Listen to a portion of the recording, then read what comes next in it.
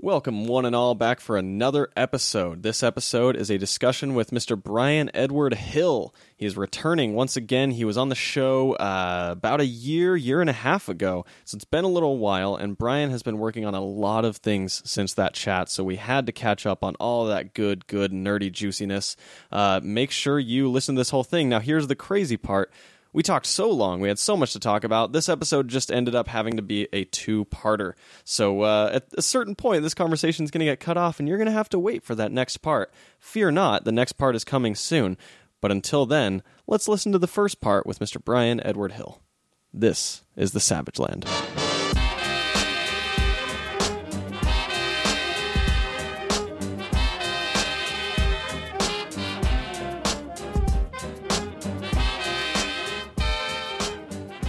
Hold on 1 second. Let me just light some incense. Give me 1 second. All right, sounds good.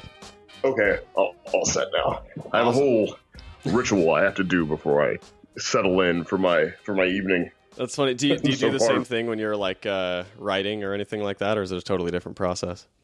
Well, usually when I write, I have a candle that I like to light, and I have an incense I like to burn. Okay. And I also have these LifeX LED bulbs. You can change the colors. Oh yeah. Actually, so I think I've seen you like post a picture of that before or something.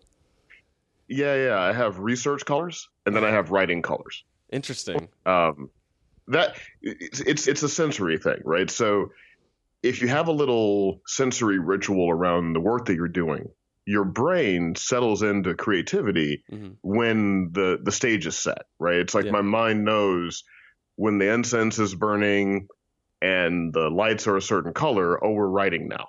Right? Okay.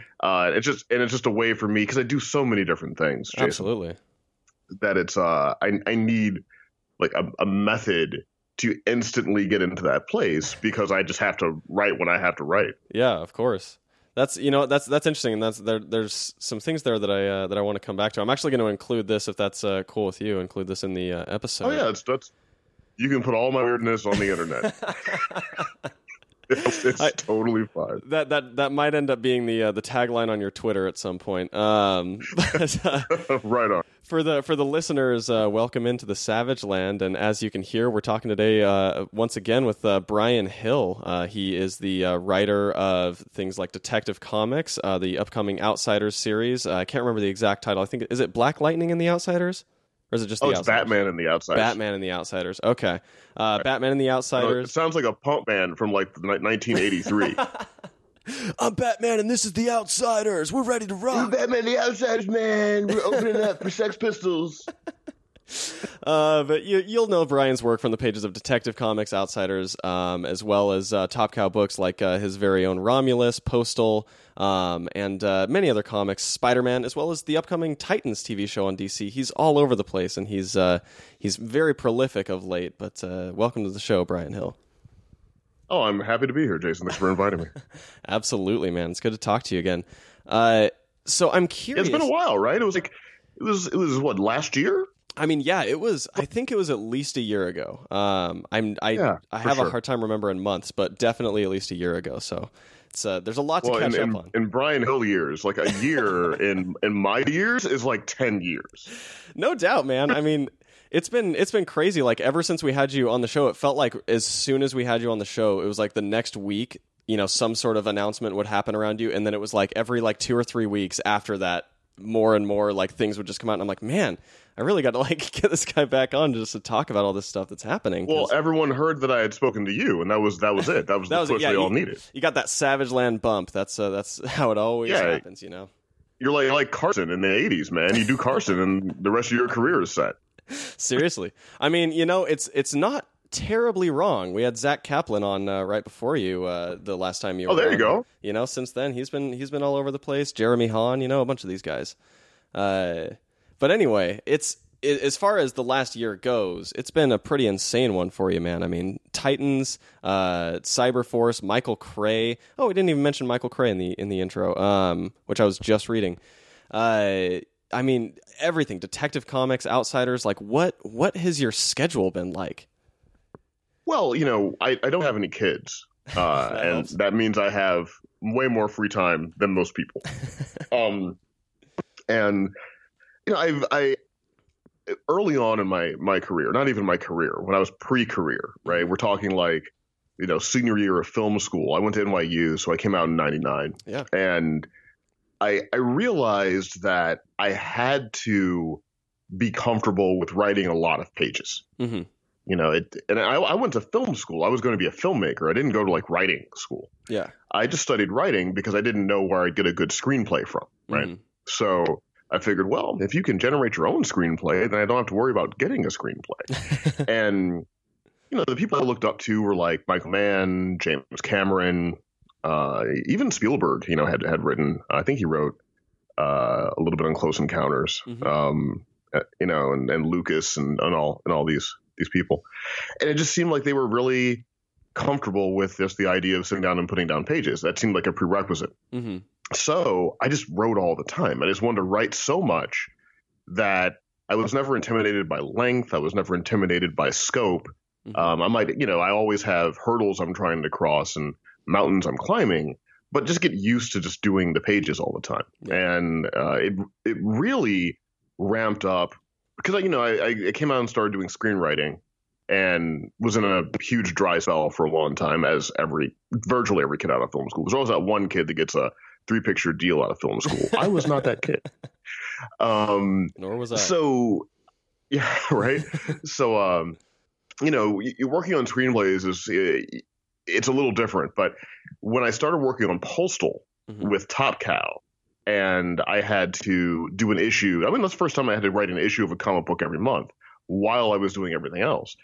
And that leveled me up in terms of being able to take on things and finish things, because I had to write Postal every month, which was a very difficult book to write. I'm sure.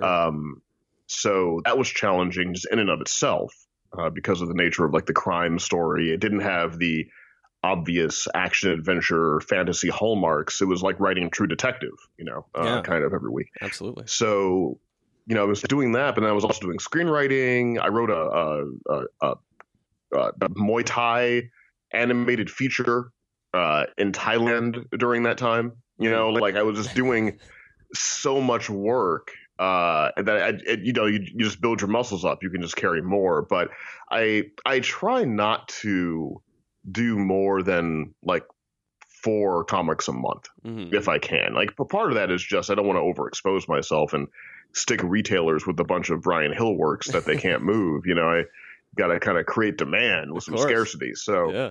And another thing I'll do is I'll do multiple issues in a stretch. Mm-hmm. Like I might write 2 or 3 issues of an arc in a weekend Mm-hmm. to clear my plate a little bit so I can do other things, and then just turn them in when I have to turn them in. So there's like little things you can do to make it happen. And in comics, the schedule between writing and releasing Mm-hmm. is kind of randomized. So it can look like you did all these things at the same time, but that might be a project I wrote 8 months ago. Of course. Like I had forgotten about it. I had written it, turned it in, totally forgotten about it. And then suddenly I'm getting lettered pages in my email, and I have to do letter corrections, and then I got to reread everything about it. Aphrodite 5 is like that. It's on shelves now, and I wrote that at least a year ago. Oh, wow. If not a year and a half ago, right?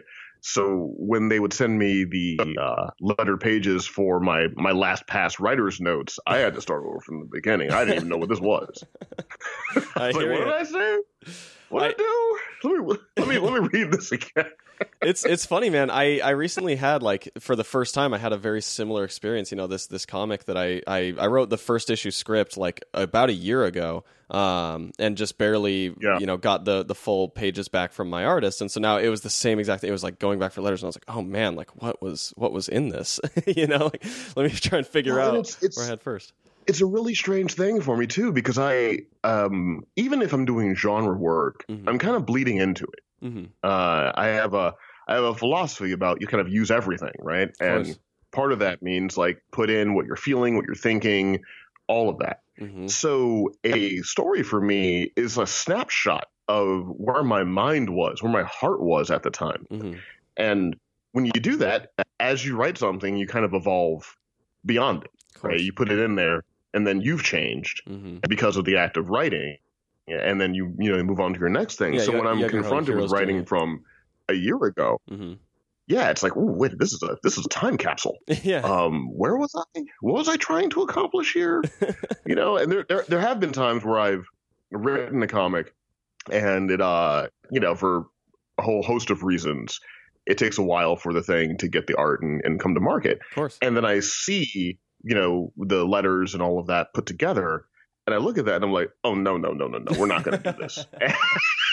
And then I wasn't nearly enlightened enough when I wrote. Start rewriting dialogue, putting breaking up balloons and stuff. Dialogue, man.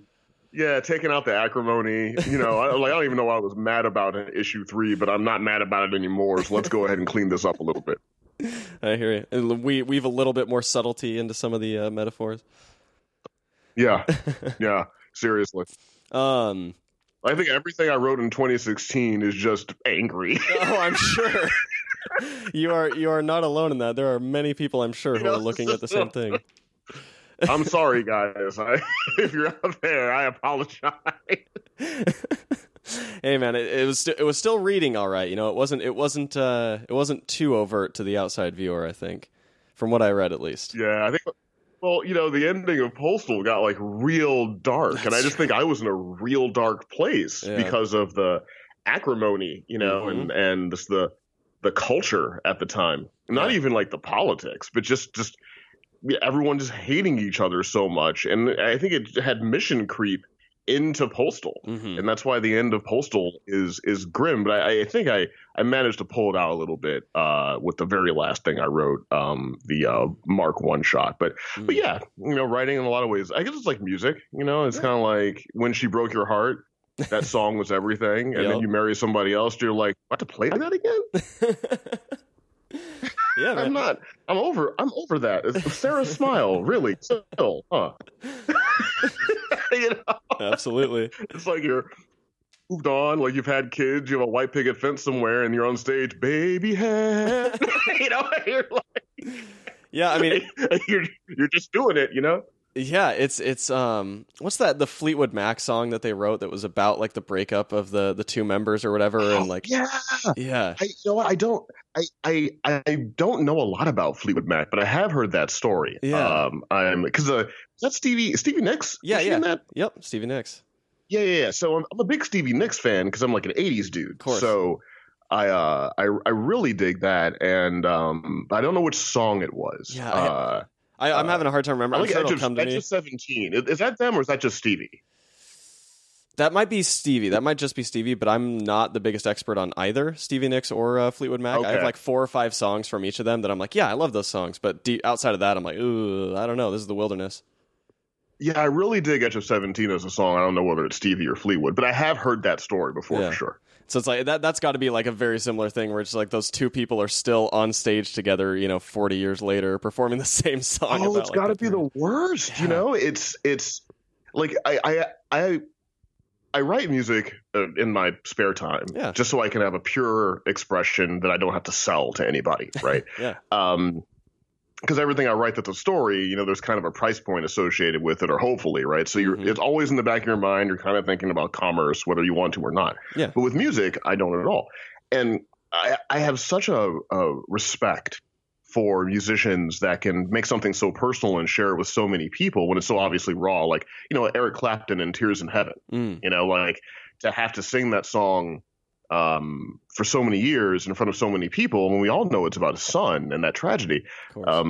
It's just remarkable. I was looking up Woodstock the other day, and I didn't realize that Richie Havens, that Freedom acoustic thing that he does in the Woodstock set, he just made that up. I didn't know that. That's it was someone was late. I don't know who was late, but it was Woodstock, so everyone was probably high or something. Of course. So it's not easy to maintain a schedule at Woodstock, I think. Yeah, you're going to be there when you're going to how long you're going to be there. And I think somebody was late to get to the stage, so Richie just started playing and just started making up a song, kind of on the spot. And then his backup band picks up on the chord changes and starts throwing in some backup vocals. And when you watch that, I think it's on YouTube. Just look up Richie Havens Freedom Woodstock, and you see organically, like everyone just in that moment, just making that thing happen. It's remarkable. That's So really cool. I try to do that with my writing. You know, I try to be as pure in terms of expression and connection in the writing, you know, as I think the musicians that I admire a lot are. And for the most part, I think I succeed. I'm curious. While we're on that note, in terms of preserving, you know, the expression of the things you write, especially in mediums like comics or in television, obviously where it's interpreted by someone else or teams of other people. And I think specifically in comics, as it pertains to some of the stuff we're talking about right now, what's your approach to preserving that, or at least conveying that emotion or that feeling or whatever it is you're getting out when you're writing? I mean, do you tend to get really heavy on the prose just to describe what you're feeling to the artist, or do you try to leave a lot up to interpretation? What are your scripts like in that sense?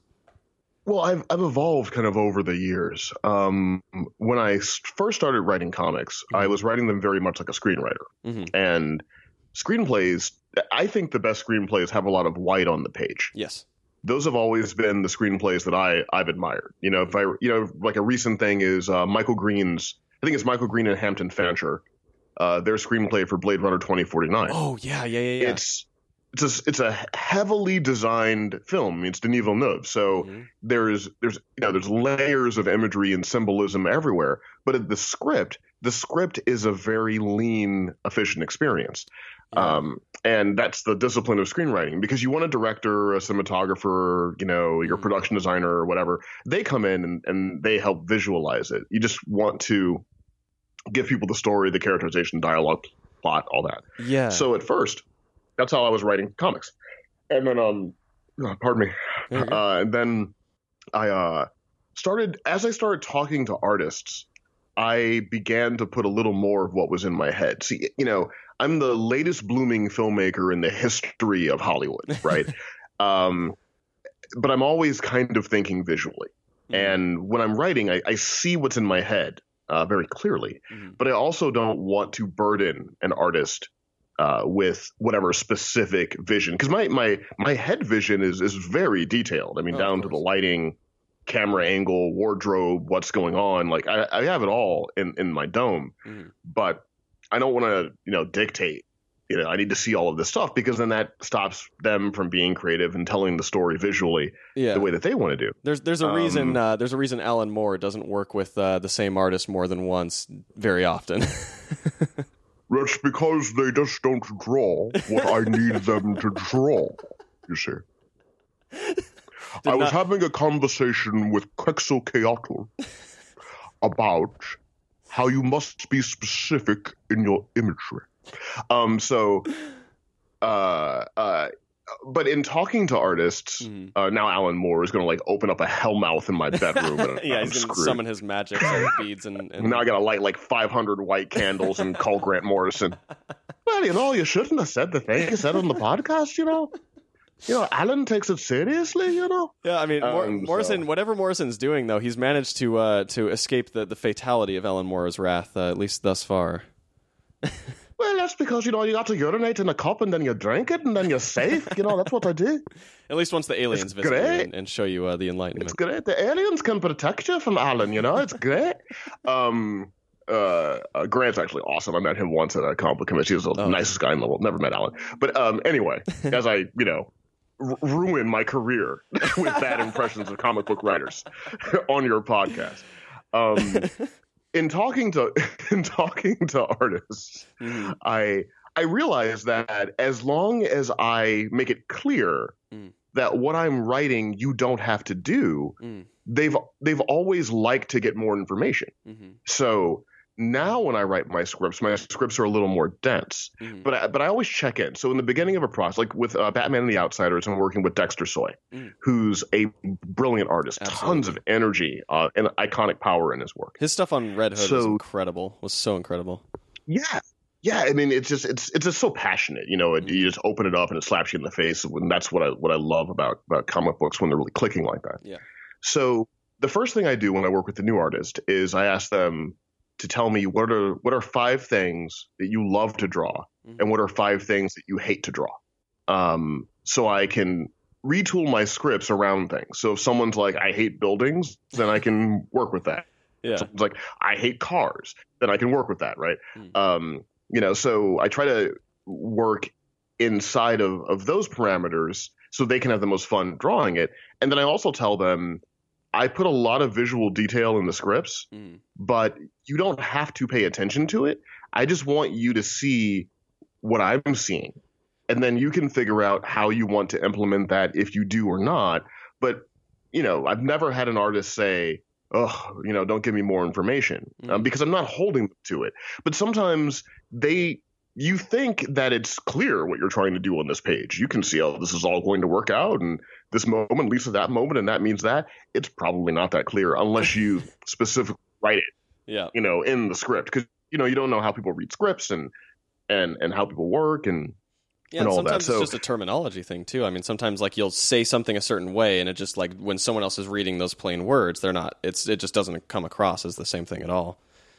Yeah, and then sometimes I'll do a style guide, with like screen caps and clip art and that sort of business, so they can see a little bit more of the tone that I'm trying to set. Because there's so many parts in the line. I mean, there's the pencils and the inks, and there's the colorists, and the colors really determine your tone. Oh, absolutely. If the colors aren't in sync with the vibe of the script, then you're going to have this kind of tonal mishmash. So now I err on the side of too much information, but I always provide the disclaimer. You don't have. This isn't like this is marching orders. This is just what's in my head. Yeah, of course. That's interesting. It's always like every writer kind of has a different approach to it. And I mean, obviously, like Warren Ellis, who obviously you've worked with a bit on your Wildstorm stuff. It always seems like he's trying to make sure that he paints the artist into as specific of a corner as possible. And I think sometimes he's sarcastic with that, but he'll talk about it like, he's like, I want to make sure that exactly what I'm looking for in the script is exactly what they interpret it as, and all this stuff. And I don't know, it's very interesting. Everyone's sort of varied approach to that. Well, yeah, Warren, I did work with Warren on Michael Cray, and he gave me a lot of room. I mean, I certainly work inside of his grid style in that book because that's the style that he uses in the Wildstorm, and I'm fine with it. I don't have a problem with the style. I think I don't really identify as a writer. I identify as a filmmaker who has yet to make a film. So. I mean, I made some shorts and that kind of thing, but like a feature film. So I think because I don't personally think of myself as a writer, I choose to keep this delusion. I'm not emotionally invested into the specific execution of my writing in a certain way if I think that we still got to Athens. Like as long as we get to the same place, I like to let a collaborator get there the way they want, as long as we get there, Of course. But I think that has a lot to do with me just having no idea really what I am. I just do things I think are interesting, and I can pay the rent writing stories, so that's cool. So I keep doing that. But I take photographs, and I've dabbled in being a fashion photographer a little bit, and I need to get the movie up off the ground. I just like to create stuff, man. I'm kind of like Nicholas Refn. I just like do weird things. You do. Yeah. I mean, it is always interesting, like seeing your social media presence, and I think sometimes specifically your Instagram, because it is a very like wide-ranging sort of showcase of some of these like other things that are interesting you outside of the world of comics and film. And I always find for sure. I always find it fun. Yeah, no, just for sure. Like I honestly have no idea what I want to do with myself. Yeah, like I was talking to John, and I don't know how you pronounce John's last name. Was it Siantres? Suntress, Word Balloon. John Word Balloon. The podfather of comics, if you will. Yes. Like if this was Conan, he'd be called John Word Balloon. John's such a nice guy. And too. I was talking to him. Oh, awesome guy. He's so good at it. He's so good at it. And I was thinking, you know what? I could be like Tavis Smiley. That would be cool. I could do that. Like I'm telling you, brother, like I literally have no idea what I'll be doing, every 6 months. I just kind of go with things. I'm like Heath Ledger in The Dark Knight. I just do things. Like so actually I don't expect any I was just gonna Go say, I just saw The Dark Knight in IMAX. They did like that re-release for the 10th anniversary, and it's like it's so fresh in my mind, that movie, just because it was like 2 nights ago, and I'm still blown away by it. But well, anyway. I am a dog chasing cars. Like I don't have a plan. So don't expect like cohesion from anything. It's like I'm working with my wife now on doing like a little fashion project, and cool. It'll be tied into an original comic book thing I'm doing that I can't give details about right now, but details are forthcoming. Mm-hmm. But it'll probably also incorporate film and music as well. I have an EP of material I'm building to kind of coincide with this. I'll shoot some music videos for it. I have no idea what I'm going to do with all this content. I probably won't even sell the media parts of it. Just throw it up online on a website or something. Like, I'm just on like some Childish Gambino thing, man. Like yeah, man. I just do stuff. Get your hands in as many pies as possible, whatever interests you. Yeah, like reject labels and just create things that you think are interesting. That's my philosophy, basically. And I think that's the curse of being someone. And I mean, it seems like, and you can tell me if I'm wrong, but I think it's the curse of being someone who is a bit of a sponge, who can absorb constantly and keep learning and exploring things, because then every time you learn a new thing or explore a new thing, you're like, oh, wait a minute, like let me dig down deeper in that rabbit hole. Like, let me go further there and see what else is down there that I've been missing or whatever. Like, it's well, everything is storytelling, right? Like, photography is storytelling, music is storytelling, writing, obviously, podcasting is storytelling. When you talk to somebody, you're thinking about, all right, well, how am I going to arc out this conversation? What are the points I want to hit? What's the beginning, middle, and end of this? Sure. I mean, storytelling, right? You're helping people tell their own stories on your podcast through the structure that you're bringing. So it's like it seems like a lot of different things, but to me, it's all the same thing. Yeah.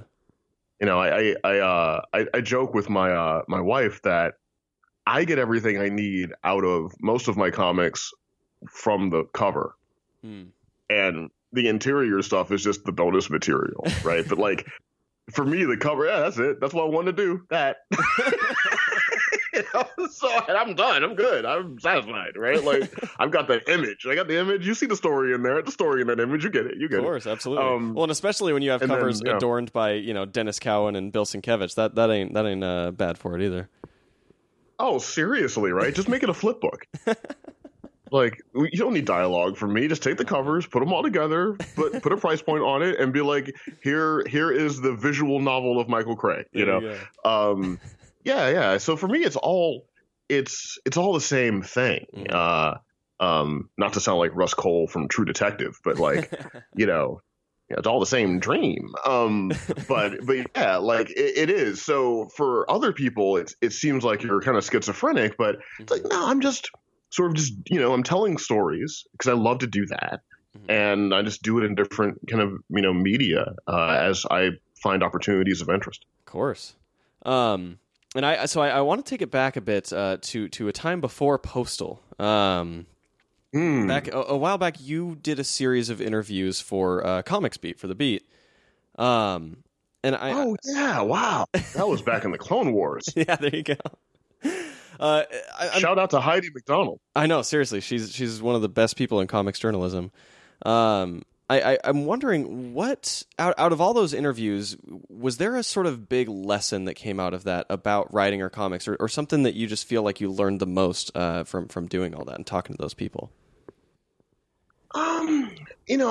Talking to Hickman was interesting because Hickman is a really curious figure because he's such a good writer and he's such a thoughtful guy, but he's also one of the most evasive people you'll ever talk to. Yes. There's a reason I have not reached out to interview him. He could not desire less to talk about his method. Yes, that is for He's sure. just not interested in talking about his method or any of that. And I understand it. Let the work speak for yourself. And I from Hickman, I think I just kind of learned not to take myself that seriously, because he takes his work seriously, but he doesn't really take himself that seriously. You know, he's quick-witted for sure. And he's like suckers you into it because he kind of looks like Michael McDonald from the Doobie Brothers, right? So like, you know, he has like this blue-eyed soul thing when you meet him, and you're like, oh, okay, all right, and your guard gets set down, and then suddenly he hits you with that rapier wit, and you're like, oh, Jonathan Hickman, you know. So like, yeah, I think from talking to him, because I was talking to him about Black Monday Murders, which is a book I'm very, very fond of. It's a beautifully written book, beautifully illustrated book. And I expected him to almost have a tinfoil hat after reading that book, right? Like, I thought I was gonna talk to Hickman, and it was gonna be like, and what we gotta do is we gotta worry about the clouds and the chemtrail. You know, like I thought he was gonna sell me some supplements or something, right? Of course. So I expected that, and I walked in, and I just had this affable conversation, you know, with a guy who didn't take himself all that seriously, and I realized, well, if Jonathan Hickman doesn't take himself that seriously, I know Brian Hill shouldn't. So, so that was probably the most kind of enlightening thing, you know, because his work is excellent. He tells great stories, but he's not really full of himself in that way, and I really appreciate that about Hickman. Yeah, it was funny reading Black Monday Murders because I started reading that pretty soon after the last time you and I talked, and you probably don't remember the last time that we talked a bit about like rich people with their sort of like rituals and stuff like that in the woods, and kind of some all that Bohemian Grove, the weird stuff, weird exactly. Stuff, talked about the weird things that rich people do to influence the world, and they get so weird. And so it was interesting reading that book because I was like, oh man, like this is a lot of like similar stuff to what Brian and I were talking about. It's weird. It's weird. And, you know, I grew up around a lot of old money families, and they have their ways. Yeah, man. I'll say they have their ways. There's certain invitations from rich people that you might not want to take sometimes. Well, because you don't know if you're the buffet. Exactly. Yeah, man. I mean, especially, obviously, there's certain types of things where you start to get into that weird, like, Get Out territory where you're like, oh, this feels odd. This feels creepy. I don't like this. I mean, there's I've bumped into quite a few, like, weird kind of secret groups since I've been out here in Hollywood that, you know, are kind of into esoteric stuff, because I study some of that stuff just for writing and just, you know, intellectual curiosity. Well, there's some people that, you know, they take it the whole way.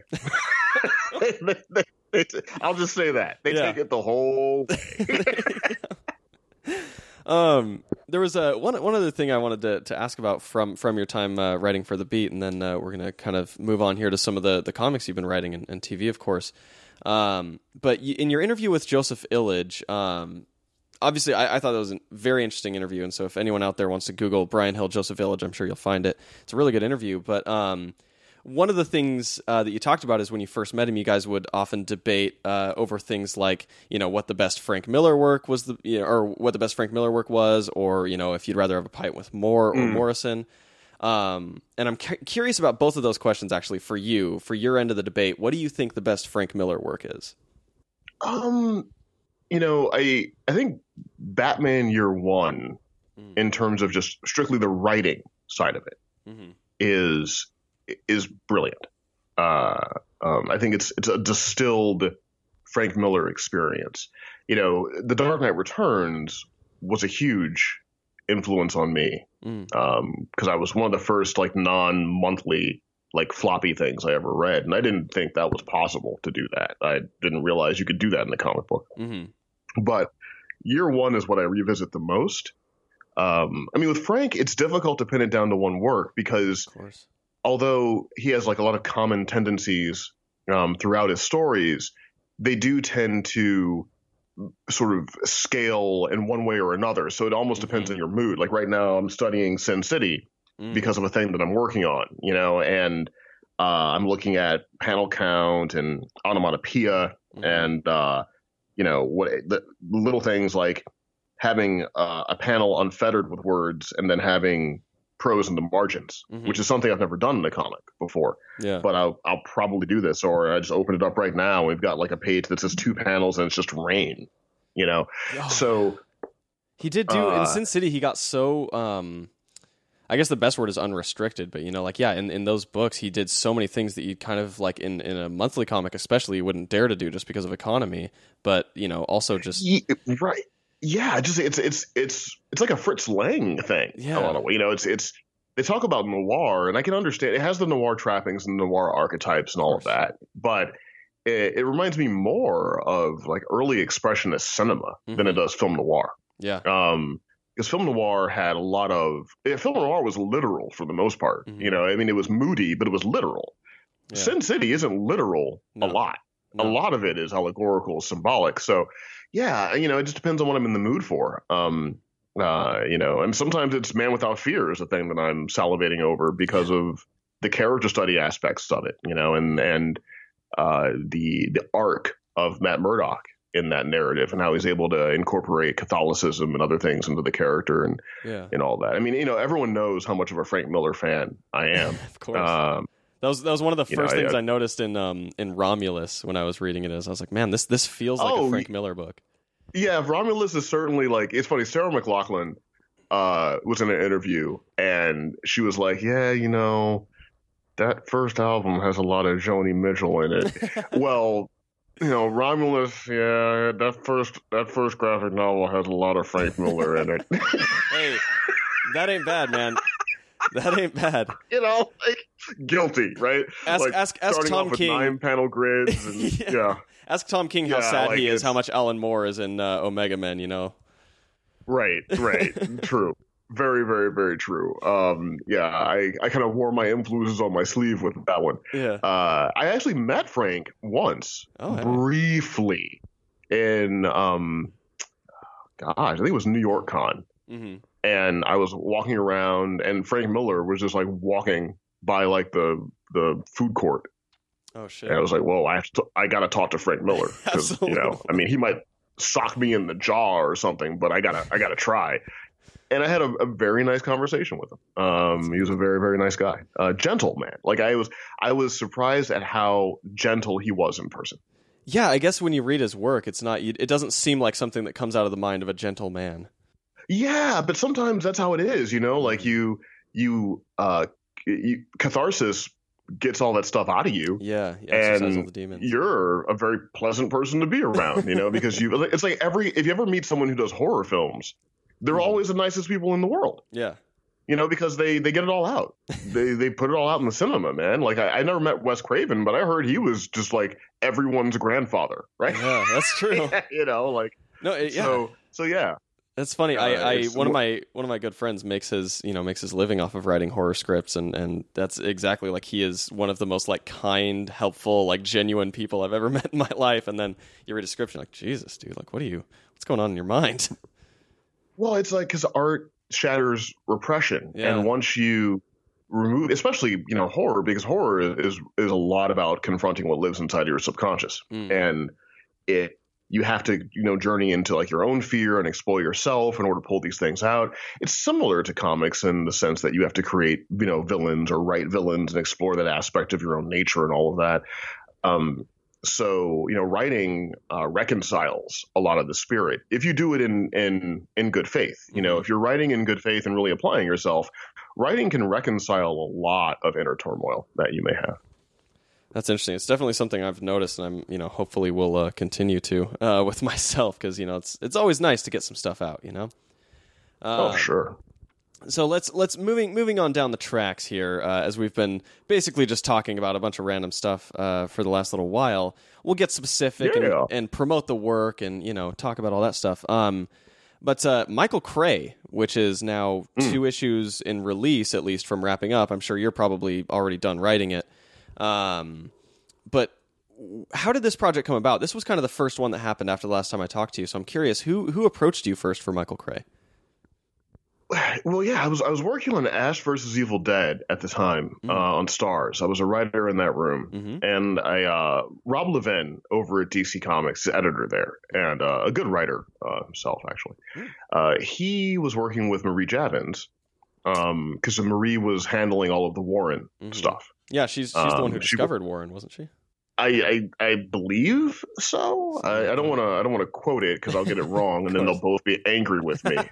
But they've had a positive working relationship for quite some time, and I got an email from Rob, saying, "Hey, would you be interested in working on this Wildstorm spinoff Michael Cray project?" And I was like, "Wait, is that Death Blow? Death Blow? Was that who that was?" Yeah. And they're like, "Yeah, come in and meet with it and meet about it." So I came in, DC, and talked to Marie, and it seemed interesting. I got like a little information from Warren about what they wanted to do. I think I sent some thoughts over. And it was a very kind of organic and easy process, to kind of get going into it. I'm a huge admirer of Warren's work, obviously. So, getting an opportunity to work with Warren Ellis, you're probably going to take that. I would have written his grocery list if he'd asked me. But yeah, and that was kind of it. The initial structure of the set a villain up, take a villain down that you see in the first half of the story, that came more from Warren. But when I got to issue 6, I just asked him, I was like, "Hey, would you mind if I did a longer exploration of the evil Wonder Woman and the Dark John Constantine?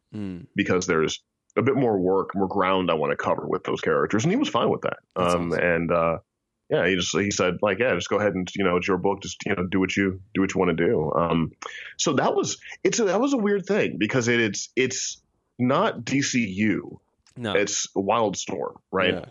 So it's a kind of a satellite moon of what goes on with real continuity. And you have the same freedom that you have on an Image book, really, because you're not dealing with tendrils of continuity and, well, you can't do that because Superman is over here and, Harvey Dent's over there and you can't do that. And this was just, whatever you want to do.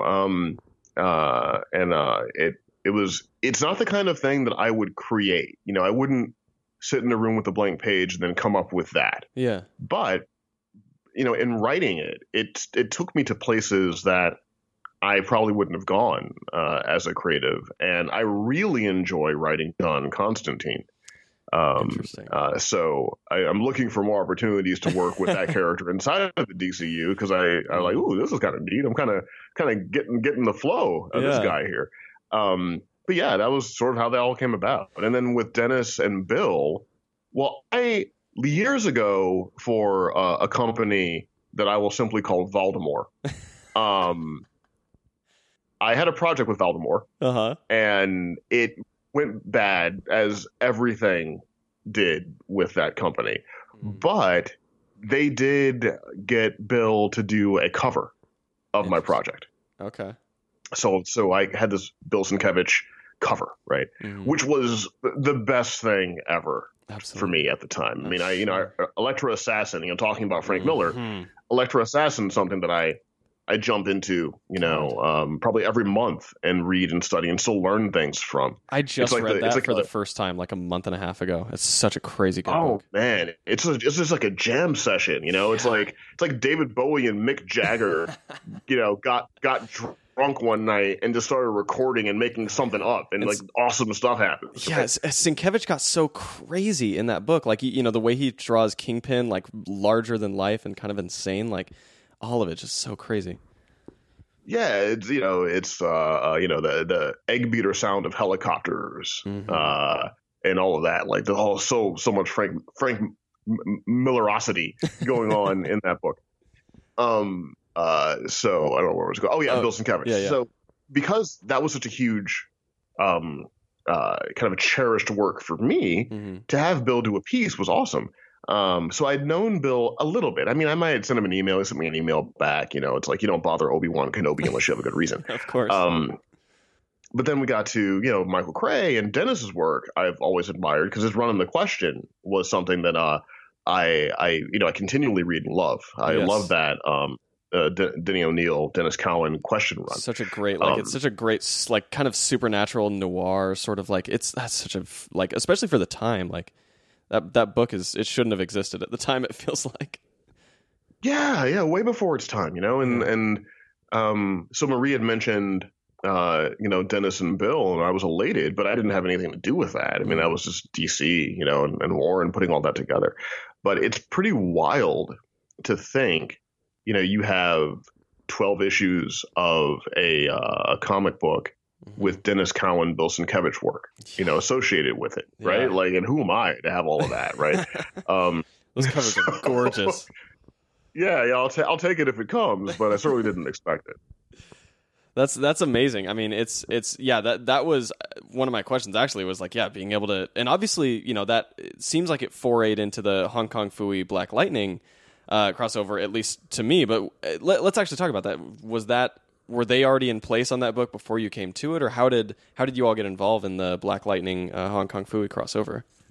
Well, I was about 3 issues into Michael Cray, and I saw that Marie also worked on the crossovers. Mm. So early on in the Cray process, I asked her, like, you guys doing anything with Hong Kong Phooey? And she was like, oh, man, Hong Kong Phooey, like that's going to offend everybody. It'll offend PETA. It'll... She's not wrong. She's got a good point. No one wants that. And I was like, yeah, but I got a take, though. I got a take on it. Hell yeah. I got a take on it that I think is cool. So I think she just put that in the back of her mind, like, we're not going to engage that now because I don't want Brian to get blacklisted. So let's wait. And then later on, she reached out and said, hey, do you have, you mentioned the Hong Kong Phooey thing, Dan DiDio, might be up to hear the pitch. And so I put something together, and I sent that in. I met with Dan, and Dan's like, Brian, this is cool, but it's not absurd enough. We need to go further. And I was like, all right, and the first time I met with Dan, it was in his office. And on his television in his office was some old Kung Fu movie was playing. And it wasn't like Enter the Dragon. It was like a deep cut, man. Yeah, it like was one of those Tarantino library Kung Fu movies. Yeah, it was like Legacy of the Venom Blade Part 6. It was, if you haven't seen Legacy of the Venom Blade Part 6, man, it is the coolest one, okay? That movie, okay, is the coolest movie, all right? So that was on in his office, and we were just kind of vibing, man. Because Dan reminds me of the guys I used to hang out with in New York. Okay. Just like one of those guys. Yeah. So then I put together another pitch and sent it to him, and I found some art online where Hong Kong Phooey was taken very seriously. Hell yeah. And kind of like clipped that into the PDF and sent it over to him, and Dan's like, this is great. This is what I want. So we're off to the races, man. And yeah, for me, I studied martial arts when I was a kid in high school, and I did like light competition. I'm not like Joe Rogan or anything, but I went the distance a little bit. You're not somebody that somebody would want to just like run up on the street or something like that. You've got enough to hold your own. It sounds like. I mean, I'll probably run. That's fair. So usually a sensible decision. Yeah, man. I'm 41 years old, man. We can't be out here getting scars. That's fair. Come on. Come on. I'm gonna run and then I'm gonna sue you. There you go. That's the ultimate power move. Yeah, I got a black belt in lawsuit. So, but Hong Kong Phooey was just cool as a kid, and I didn't realize until later on. I'm like, I can go back and watch it. It's kind of a little rough. But I wasn't going to go in that direction because I just thought it was the perfect kind of world to have like a 70s style Shaw Brothers Kung Fu adventure with a little sprinkle of Big Trouble in Little China, John Carpenter on top of it, yeah. And just have fun with the concept. And because Dennis had done the question, I knew he loved to draw martial arts. Mm-hmm. So Marie asked him to do it, and he was like, he wants to do what? And Dennis wasn't, instantly in it. We had to kind of show him the script and show him the tone and the rest of it. Once he saw what I was going to do, then he was super into it. But that I had to write while I was on set during Titans. I was in Toronto. Shit. When I was writing that script. It was freezing in winter because the episodes I wrote, they were shooting back to back. So I wound up being in Toronto for 6 weeks. Oh, damn. Yeah, that was like grad school. Like I didn't go to film grad school, but I went to film grad school. I hear you. You know, so it's like being John McClane and then coming out of the first Die Hard movie and then someone telling you need to go to counterterrorism school. It's like, no, I think I got it. I think I get what they're gonna do. Yeah. Shoot the glass. I get it. So, so that was kind of a fever dream. I mean, because I'm up there in Toronto. It is negative 4,000 degrees outside. See, there's this thing about Canada. Oh, Canadians are like really chill. No, that's because they're actually cold. And too cold to bother with it. Yeah, they're too cold to be rude. Because everything hurts when you're cold. So you really don't want to get into arguments and fights and the rest of it. I don't think it's like their inherent goodness as much as just for the collective well-being of the nation, they've decided that they should probably be nicer because, touching a doorknob will make you scream in a Canadian winter. Oh, sure. So, yeah, I was up there doing that and we were on location and I was doing that. I was working on the script on my iPad while they were shooting the show because I had to get all that done and, and the schedules and the rest of it. Of course. But yeah, that was how that all came to pass. I really dig that, man. I like the fun kind of breezy but semi-serious nature of it. I keep telling Dennis I would love to do a no holds barred miniseries in that world. Black Lightning, Hong Kong Phooey, probably put some other people in there, of the era, and see where we could go with that. Oh, that'd be amazing. That was like that one and the obviously Batman Elmer Fudd. Like those are kind of the two out of that entire crossover that I'm like those achieved way higher than what the mandate I think necessarily was. Really well, Batman Elmer Fudd. I mean, Tom. If Tom wasn't such a nice guy, I'd want to hit him with a truck. Like he's just too good. Yeah. He's too good. He's too good, right? Like because he talks about something, he's all very humble and he's like, well, I just had this idea, about one of Bruce Wayne was like old and he was like dying or something, but it wasn't like the way you think he would die. He was kind of like a loving thing. And you're like, oh yeah, that sounds all right. And then you like read it and you're weeping, you're knotted up on the floor, you're like hugging your wife and calling your mom when it's done. So yeah, like Tom is just an incredible talent and he's such a nice guy. Because it's intimidating, man, when you're writing detective comics for the first time. And this is the first time I've written Batman. I've loved Batman since I was a kid. Mm-hmm. I was a huge Batman fan. I never thought I'd write Batman. Absolutely. Because you just don't write comics thinking you'll write Batman, right? Like, don't do that to yourself. That's like being an actor and planning on playing James Bond. Like, if it happens, it happens. Whatever. You might get Remington Steele. That might happen. That could happen. Yeah. I mean, Thomas Crown Affair, you can definitely do that. Bond, So I never really thought I'd write Batman. I honestly didn't think I'd ever write like superhero comics, big two stuff. Mm-hmm. The nature of my imagination and the work that I had done. I mean, Postal certainly doesn't say a guy can write an action sequence, right? So, I just was like, oh, I like superhero comics, but I didn't really keep a lot of that ambition in my heart. Mm-hmm. And we know when they gave me the call about detective, I was like, you sure? You want to? I'm Brian Hill. I think you're trying to get to Brian Bendis. You probably got my email from like Marie, but this is the wrong Brian. And Chris Conroy was like, no, it's you. And so the first thing I wanted to do was talk to Scott, talk to James Tynion in the fourth, and talk to Tom. Mm-hmm. Right. And I knew Scott a little bit because of Romulus, because we were on a panel when that book came out. It was an Image panel, I think Witches or something he was talking about, and Scott was there. He's always been incredibly kind to me, and before I was working at DC, I would reach out and say, hey Scott, I got a problem, man. I'm trying to do this and do that, but I just don't have enough damn space. Yeah. And then he'd be like, oh well, you just do this and that, you don't need that panel, you can move that there and you do that and drop dialogue down here. I'm like, oh, thank you. So he's always been really helpful, but I hadn't talked to James or Tom really before. I mean, a little bit online on Twitter, what have you. But Tom was like super nice and really encouraging. Sheriff of Babylon is one of my more treasured recent works. I I had honestly thought I was going to leave comics after Postal. I'm like, oh, well, Brian, you did a couple years. You got 25 issues of a book out there. You're on shelves. Maybe it's time to move on and see about putting a camera on Kate Moss again.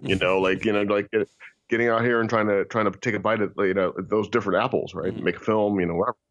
And I read Sheriff of Babylon, and I just loved it so much that it kept me in comics. Really, I mean, I credit that book for keeping me around.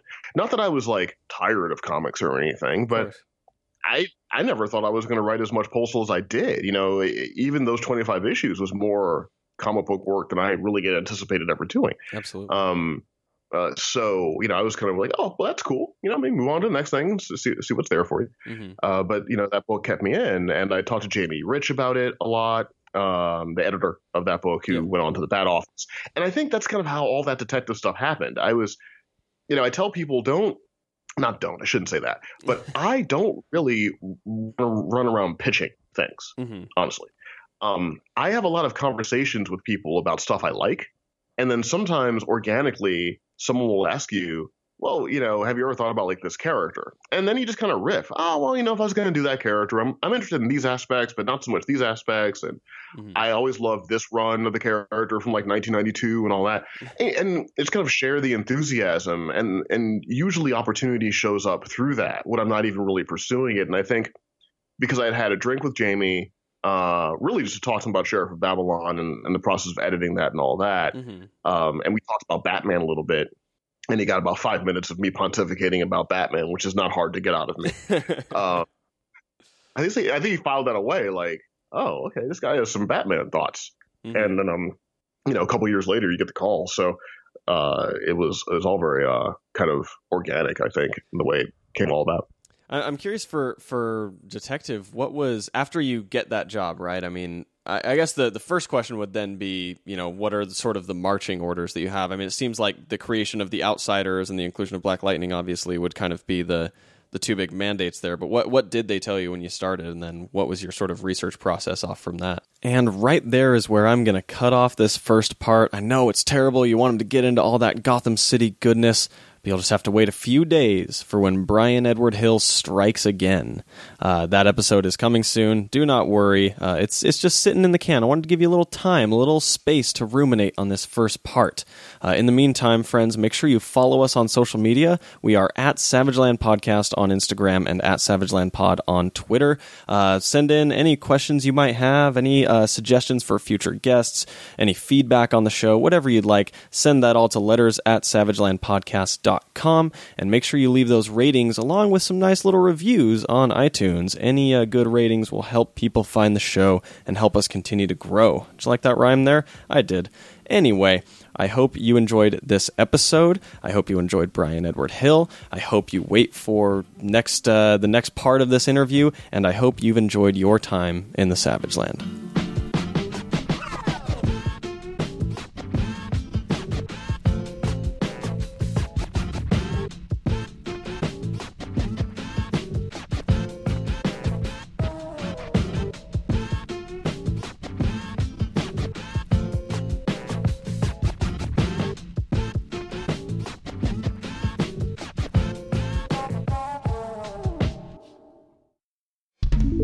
ThatMightBeCool.com.